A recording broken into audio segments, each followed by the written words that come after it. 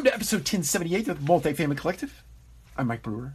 Today, we're going to talk about something that, if you go back and you watch the collective conversation with Mike Whaling, I believe, if I'm not mistaken, we talked about loyalty programs.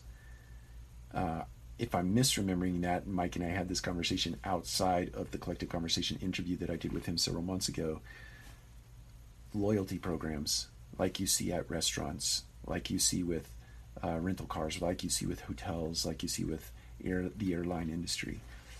That war is here. That war has been coming for a long bit of time. That war is making its way into the multifamily space with companies like Stake and I can't remember the name of Jerry Wojciechowski's operation. I apologize for that, Jerry, if you happen to be watching this video, but they have a company, I think it's like an Incentive Co. or something of that nature. You might need to change that name. It's very difficult. Maybe it's just me.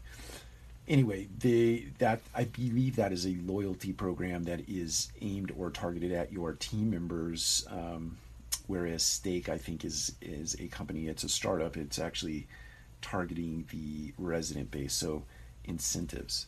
I think that war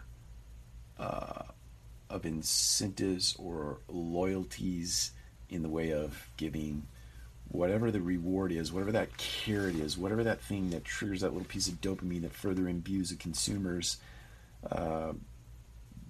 experience as it relates to staying with you, renewing with you, re-upping with you, paying more money. The war is here. The war is here. And it will not go away. It will have to be part of your arsenal in the way of renewing consumers at a very good clip. If you're not doing it or you don't start to do it, your competitors are going to start doing it. If you're not doing it, you will potentially lose consumers. You'll lose renters to your competitors because they have an incentive program and a loyalty program that really triggers these little dopamine, the dopamine center in your mind, right? It just triggers that. It's like a drug. That's here. Pay attention. Get something in place. At least get it into your boardroom and start talking about it because it is a thing and it is here to stay. Take care. We'll talk to you again soon.